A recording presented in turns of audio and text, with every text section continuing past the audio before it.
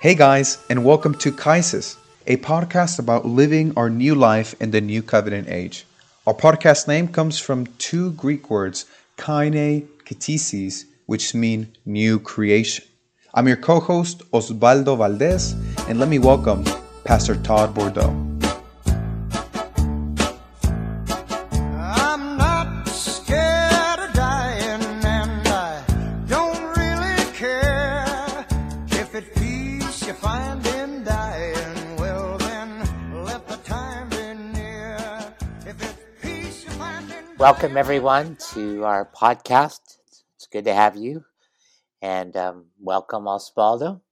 Good to have you. I bet you enjoyed basketball this week. It's funny. Although I'm a huge sports person, I'm not really into basketball, Pastor. Oh, really? Yeah, no, I'm more soccer, and since my job includes football, I've been getting into football recently. But I heard that U of H won this week. That's as far as I heard. Yeah, when I was a bit younger than you, I remember watching Phi Slamma Jamma way back in the 80s. And what is that? That's when the University of Houston made the Final Four. They were so good with, there's some players that you won't know. So anyway, they were. It's great to see them back again. If most of our listeners probably have no idea what we're talking about, but that's okay. All right, are you ready for our topic tonight? Absolutely. So today we're going to talk about a somewhat difficult subject, and this is a part one. I don't know when we'll do part two. We may continue it next week or maybe in the distant future. Who knows? But we're going to talk about a phenomenon that I've certainly seen, especially, I would say, in the last 5 years. And that phenomenon is the difficulty in finding a good local church. It is amazing how many emails or phone calls I get, really from people all over the country and sometimes in other countries, wanting to know where they can find a good church. Now, I want to clarify what I'm not talking about. I'm not talking about, we always know people who are always complaining. They sort of come into the church with an agenda. They want their way. And when they don't get their way, they don't last very long and they leave and they go to the next church and do the same thing. We know people like that. That's not what I mean. And I don't mean those who are only in small towns, and because the town is so small, there are only 3 or 4 churches and none of them are viable options. I'm getting emails from people in large cities. And I don't mean those who are looking for specific programs. I have young people, and your church has to be large enough to have a youth group and all kinds of programs. I'm not talking about them either. And I'm not talking about those who are so theologically precise that they never find something that satisfies them. They're always complaining about how they get this or that wrong. And so they jump from church to church. We all know people like that. That's not what I'm talking about. And I'm not talking about those culturally looking for a church that culturally holds all the same position, a homeschool only church or young earth creationist only church, some type of a targeted niche culturally. So I'm not talking about those. And I'm not talking about those who have been so abused in the church that they have a problem trusting any church. That's certainly out there. And I'm not talking about those who simply, they don't want to go to church, so they look for any excuse. And whenever something goes wrong, that's their excuse not to go to church. Even though they know it's right to be part of a body because they've been in some churches that have not gone well. It's simply an excuse to not ever be involved with other churches or groups. I'm not talking about that either. I'm talking about Christians who really want to go to church, and they want a good church, but they can't find one. I've heard it suggested recently that the Protestant church has entered something of a dark ages, where it's going to be more and more difficult to find a basic church. Let me ask you, in your conversations, obviously we're dealing with young people. Do you hear this type of thing at all? Well, kind of, and I think I guess it's expressed a little bit differently because, especially here in the United States, where you have such a buffet of churches, and sadly, you find churches all over the spectrum. And I guess in my experience, what I've seen in a lot of young Christians is that they, in retrospect, they see their own church experience as lacking, as abusive, and as they got older, they had a better grasp of theology, had a better grasp of of the scriptures, and they realized, oh wow, what I thought was church was actually very abusive. And then when they try to look for a church, either they realize how like superficial when it comes to the preaching, when it comes to theology, it is, or how legalistic it is. And they're at an interesting crossroads sometimes, where either you have a very legalistic church or you have a very superficial church. And well, my guess is that sometimes they resolve to just not going at all, and just which is just kind of really sad. But it's kind of sad that you're just confronted with these two extremes sometimes. Yeah, that's such a good summary. It seems like it's either one of the two. It's superficial, where there may be a lot of happy people who get along, but there's not much doctrine, and um, you know, doctrine isn't taught, and things aren't taken seriously, or it's so legalistic that it's not gospel. It's not focused on the gospel. Yeah. The calls and emails I get, and we're going to show how this fits into our greater theme of the kingdom of God in the New Testament.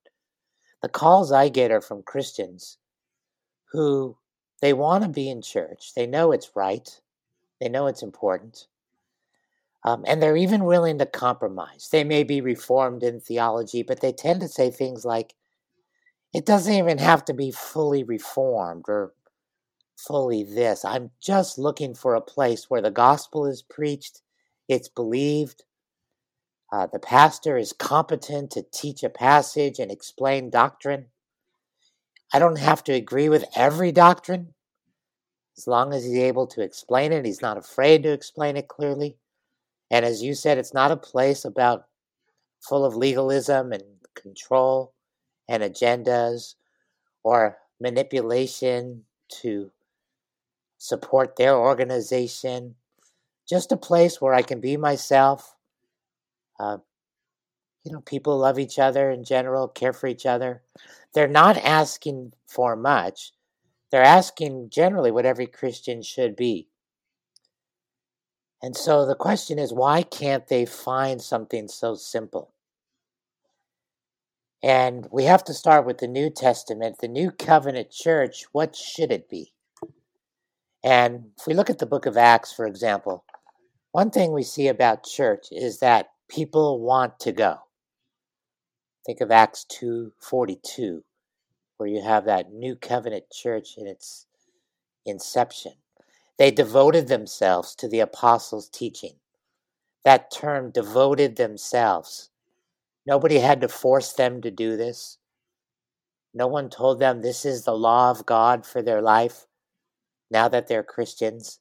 They devoted themselves. They wanted to go. It was an instinctive desire filled with the Spirit to want to be with other Christians and to learn the Bible. When I was a new Christian, I was 17 years old, and I just come to Christ, and I couldn't wait for Sundays. I never heard anything like I had to go. It was a duty, no talk of law or commitment. I was just really excited to go. I couldn't wait. And given my situation with a Jewish home, I had to go very quietly, and nobody knew where I was Wow. until I had to move out, not too much longer. But the idea that I would have to go to church would have been really foreign. It was foreign to me. And yet, because of what's going on today, many good Christians struggle that they go to church because they have to. A sermon is something you get through, almost like suffering for Christ. Uh, it's going to be a 45, 50-minute sermon, and I may get Oof. 5 to 10 minutes of it. And so church becomes sort of a proof of spirituality. If you can sit through everything every week, it proves you're committed to God. And what should be natural and organic, Christians coming together, can't wait after a week of struggling to get back with God's people and to sing and to hear the gospel. What should be a natural thing is harder and harder for people, for genuine Christians. So something has gone wrong. What do you think of? Do you think that's foreign to a lot of people, that church is a natural, organic desire? Well, absolutely, because I think once again, I think that's one of the residue and the consequence of Christendom, the union of church and state, where going to church wasn't evolved from being a genuine and sincere Christian consequence, I guess, or the consequence of the Spirit living in you, to being a cultural norm. And it's easy to move on from cultural norms. It's easy for cultural norms to evolve, but the work of the Spirit is always present, right? It's always there. But when we, especially here in the United States, when going to church becomes indicative of what it means to be, I guess, a good American, a good citizen, that that's not a stable foundation for anything, you know. And a lot of people approach church with that mentality. I mean, I guess it's the right thing to do. My parents did this, my grandma did that, so I guess I have to too, because that's what good people do. And that is no solid foundation whatsoever. And it's interesting because, just like your story, I actually have a friend from high school, who converted from Islam to Christianity. And it's interesting because, like, he knew that he had to belong to a body of believers naturally. And it's crazy the lengths that he would go to church without his parents knowing. And he would sometimes take his brother too, and he'd find very unique ways and secret ways to go to church. But, like, he did that out of a genuine and sincere heart. um, and that's interestingly contrasted with people who approach church from a cultural norm standpoint. And that's even true in places where people don't think of it that way. They don't really connect being an American with a Christian. They connect going to church with being a Christian. But still, the idea that they would wake up on Sunday mornings excited to go instead of a duty, that seems to be more and more. It seems to be not as common as at least I remember it 40 years ago when I started. Well, and I think you make a really good point there, because yeah, it's not only with those people who, like you said, that associate it with that going to church with as a cultural norm. But I remember that, a church that we used to go to as a family, the church, like the church that I would say that where I became a Christian, um, it was so abusive at some point that going to church was just a dread, pastor. Like, you didn't want to go because you know that the pastor was gonna beat you down, that the congregation with all these divisions was going to try to put a hypocritical happy face so that the visitors can stay, and that cycle of abuse would just start all over again. And it was just such a tense and heavy feeling every time I woke up on Sundays. Is you just don't want to go. And, like, I can relate to that. Yeah, so what has happened? And of course, when I say this, I'm not suggesting there are no churches left. There are, but it's certainly something is changing in the landscape. And what I suggest is happening, and if this goes with the theme of our podcast for the last couple months, is that we've lost, or we're losing heaven. We're losing the idea that the church is an outpost of heaven. It exists to bring people to heaven, and it doesn't exist for its own benefit. And so what's happened is churches and denominations, and especially parachurch, they tend to exist for their own benefit instead of the cause of heaven. And you can almost take all the different examples and summarize it under this bigger issue. For example, if a church is all about entertainment and a lack of teaching theology, well, what's the purpose of that? Well, it keeps people there. It keeps people coming. It doesn't offend them. And of course, behind that, it's very self-serving. You're existing to exist. You're existing for your own organization. The legalism that you just mentioned, the abusive legalism, where we form a holy culture safeguarded from the world, that becomes self-serving.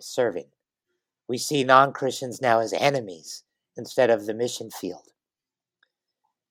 And so it really just builds up our own convictions already, so we can feel good about ourselves.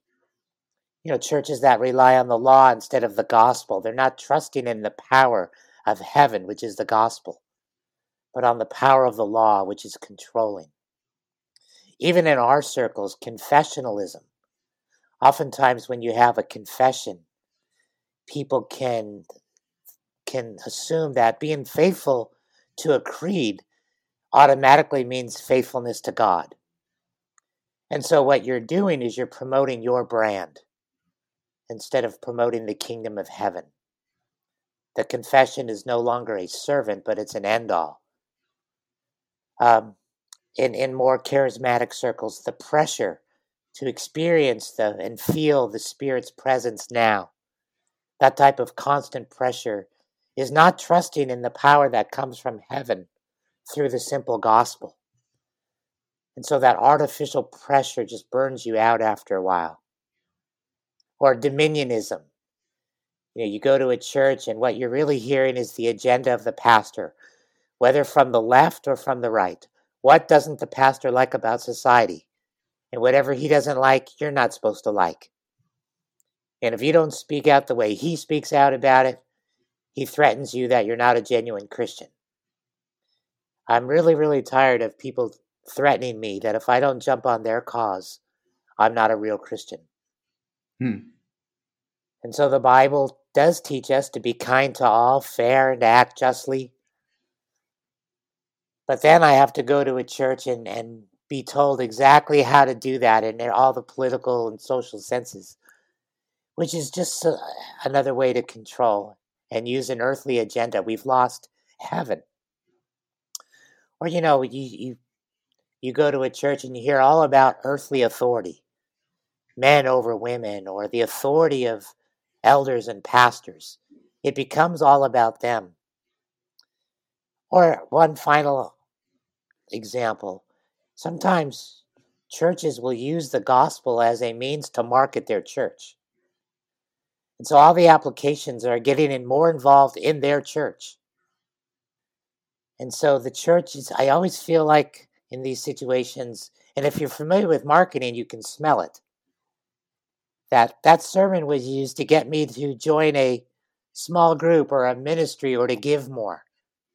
That what they're really doing is not building the kingdom of heaven, but their kingdom. And so all these examples really come down to not believing or trusting that in Christ we have been brought, heaven has been brought to us. We worship in heaven. And it's the power of heaven through the gospel that saves and sanctifies.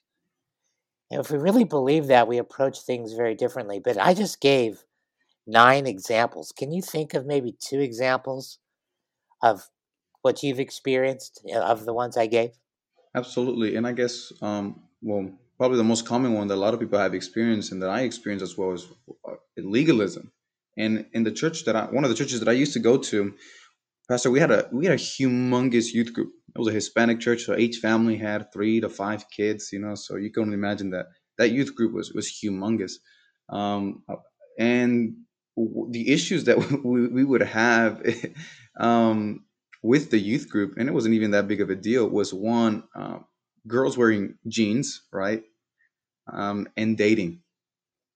And it was funny because you would hear from the pulpit, especially from the elders, you would hear stuff like, church isn't for dating. So if you're dating someone, within the youth group, and you're talking people like they're 20-year-olds, like trying to date each other, you're not supposed to do that. Church is not for that. Church is for worship. You shouldn't wear this. You shouldn't wear that. Or you shouldn't watch these type of movies and stuff like that. And it's interesting because as the youth, they grew up and they left, and it wasn't because the gospel deterred them. It was the church culture that deterred them. And it's actually very, very interesting how they weren't mad at God. They were just mad at the people who try to make their type of culture synonymous with the Christian life. And that at the end, since a lot of them grew up in the church, they think that's what church is. And sadly, they just kind of stay away, even if they don't exactly deny the gospel.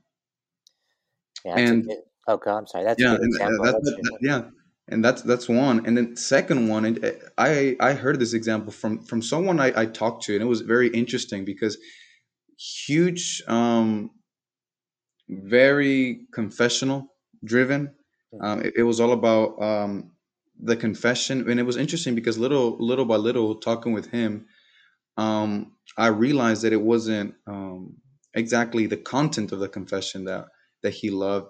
It was kind of the idea of a high church, and he romanticized, I guess, this churches that that had liturgical practices and whatnot.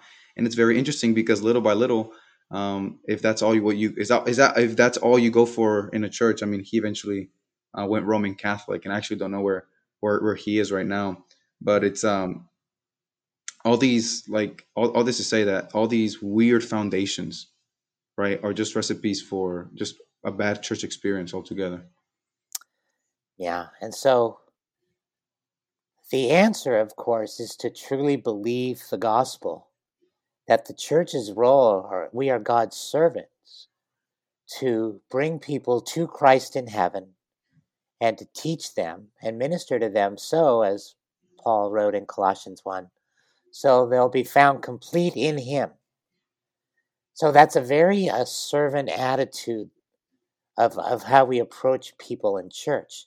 Not self-serving. We're not here to keep our organization going, to grow it. It's not about our growth at all. It's not about holding our authority. It's a cross-shaped ministry that we're not in it to protect ourselves. We're not in it to survive. We're in it to serve. And so, a heavenly perspective, it's not really about our church or our denomination. It's about ministering to people. And so we're not thinking in terms of job security or our own insecurities where we need to feel like we're one of the faithful few because we do this or we don't do this. A cross-shaped ministry forgets about ourselves and tries to bring others to heaven, tries to help them to know the Lord and grow in the Lord, where it's not about whether they end up at our church or liking us or supporting this organization, but it's a servant attitude. And when you started the internship, I've given you a lot of books to read in our internship program, but the very first one I gave you was Carson's The Cross and Christian Ministry. You remember that one? Yeah, one of my favorite books up to this day. Can you think of a key point that relates to what we're talking about from Carson's book? Yeah, absolutely. One of the things that very fascinating. So in the Cross and Christian Ministry by Carson, he focuses on First Corinthians chapters 1 through 4, and he's addressing particularly, right, kind of how Paul deals with this issue in Corinth, where the church in Corinth were idolizing their leaders.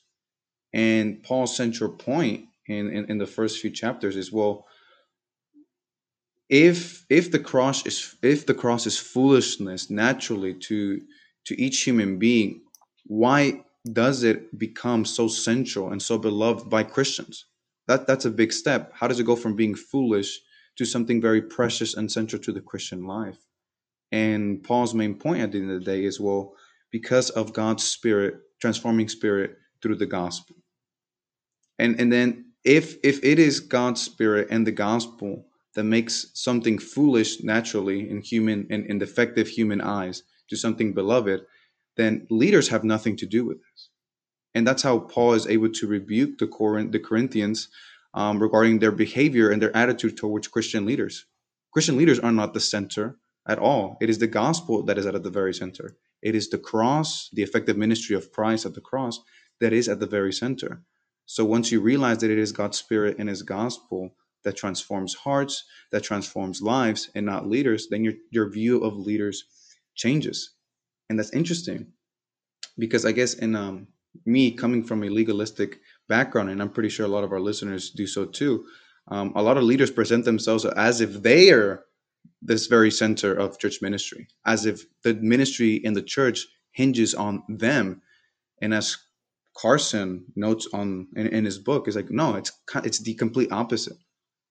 It's complete opposite. It is the cross and God's Spirit operating through the gospel message that makes it effective. Yeah, it's that counterintuitive way to think about leadership when the cross is our example. Exactly. It's one of the reasons why there are so many abusers as we're finding in the church. One of the reasons is we're so worried about building our organization, we're afraid to turn people away. And so somebody's in membership class or they're already part of the church and there are clear signs of an abusive personality, they're hurting. We're afraid to say something because they might leave, their family might leave, they might drag some other people with them. So what are we thinking about now? We're thinking about we have to keep our organization going. We've lost the heavenly vision of what ministry is about. Instead of protecting people, it doesn't matter if they leave. We don't even have to think of that. We're just about protecting people. And so with a cross-centered ministry, we can say, who cares about all those things? I don't have to worry about who might get angry or who might leave. They're hurting people. I remember when I was a pastor, I won't say what church, but I got a call from a guy who lived right by our church building. So I went and visited him and his wife, and I think they had 9 children. And he started talking about, he was very theonomic, and, obviously he didn't know me very well, but, and he went on and on, public school is a sin, et cetera, et cetera. I finally said, let me be real honest with you. You're not going to fit in our church very well. You're not going to be happy here. You're going to hear preaching against your convictions. I would suggest going somewhere else. Well, that person went to another church in my denomination, not too far away, and split that church. Wow. And they were desperate for members, and they took him in right away, and he did the damage. But our elders were so thankful, and they were on the same page that we don't have to be desperate for members. We're not here to build an organization. We're here to minister Christ to people. And if that's going to get in the way, then we need to do something. And so it's so freeing not to worry about your church or your job, just to trust the Lord. If He wants this church to exist, it'll exist. If He doesn't want it to exist, it won't. And then it's Christ's church. If He wants me to minister somewhere else, He'll provide. And to have that freedom not to be organizationally centered, but cross-centered. But as far as abusive personalities that everyone's afraid of, you've mentioned legalistic background. Have you seen this in your past? Absolutely. It's interesting. In one of the churches that I was in, it's a board of deacons which operate pretty much like elders. They knew that the pastor was wrong. They knew that the pastor was abusive. But not only were they very superstitious, obviously, because the pastor kind of called himself God's anointed, and who would want to go, against God's anointed? Right. They were longtime friends. One of them knew him as a kid back in El Salvador. The other one knew him for like 20 years, and they didn't want to say anything to their friend. And they decided that their friendship with the pastor was more important than the health of probably a congregation of close to 200 people. And it's just so sad and ultimately detrimental. I mean, the church split at the end of the day. Nothing good got out of it. But hey, they didn't want to break their friendship with that pastor. So it's just really, really sad and unfortunate when you make ministry to revolve around one person rather than the purity of the gospel. Yeah. And so you see all these different examples revolve around a fundamental issue, which is existing for the sake of ourselves and our organization and our job security and our value of ourselves, instead of serving people, telling them the truth, encouraging them and loving them. And whatever happens organizationally happens. Yeah. And so what people are looking for is a church that is not afraid to preach truth because it might offend. We need to know about heaven and hell. We need to know about Christ, and we need to know what it means to serve him. But we need to do it in a way that trusts in the power of the gospel to change people and not our own sales techniques or pressure. People don't need pressure to give. We need to trust that if the gospel opens hearts, the gospel also opens hands. And so God will provide the finances. I don't have to think in those terms of what do I have to do to get people to give. I don't have to build my brand. They don't have to all agree with me and all my theology. If they're growing in Christ, God will reveal to them in his time what he needs to. I can trust the Lord. So it's not about growing my church or denomination. It's really about serving people. And then let the Lord be in charge of the results of that. And that way, people will know. People go to church and they know if they're being used and abused, if they're being marketed, or if it's genuine, if there is a trust in the gospel. If there's real love. And people aren't expecting perfect love. We realize that we're all weak, and there are non-Christians in the church, that in every church that's true. So we're not looking for some glorious experience, but genuine love, happiness, people allowed to be themselves and not to conform to some,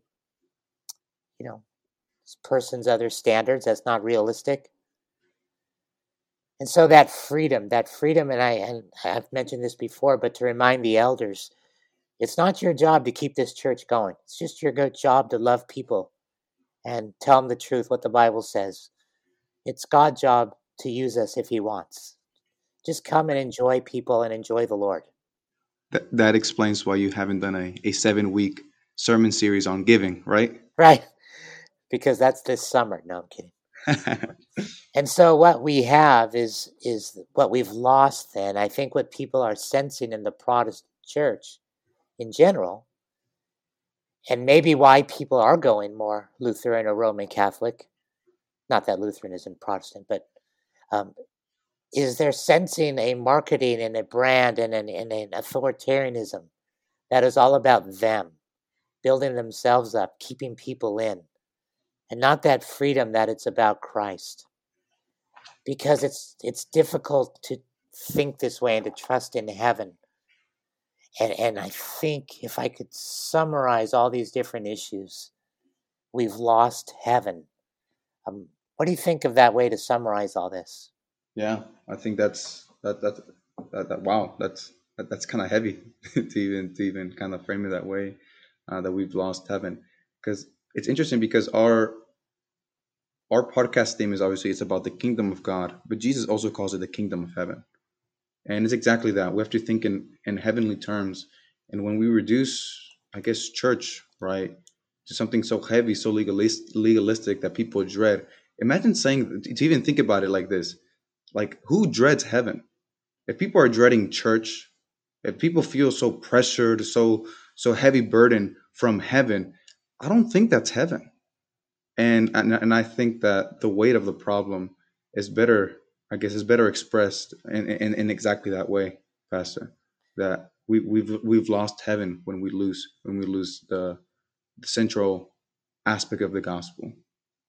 Yeah, that's such a great way to put it. I appreciate you saying it that way. And I think sometimes Christians, and especially pastors, because their lives are different for the most part, but Christians, and the longer you live, the more you struggle. Life is a vale of tears, not just in other countries, but for all Christians. There's all kinds of weaknesses and sufferings, and people need to come to a place and hear the gospel and not be, shredded apart with all their legalism, and I'm told how awful they always are.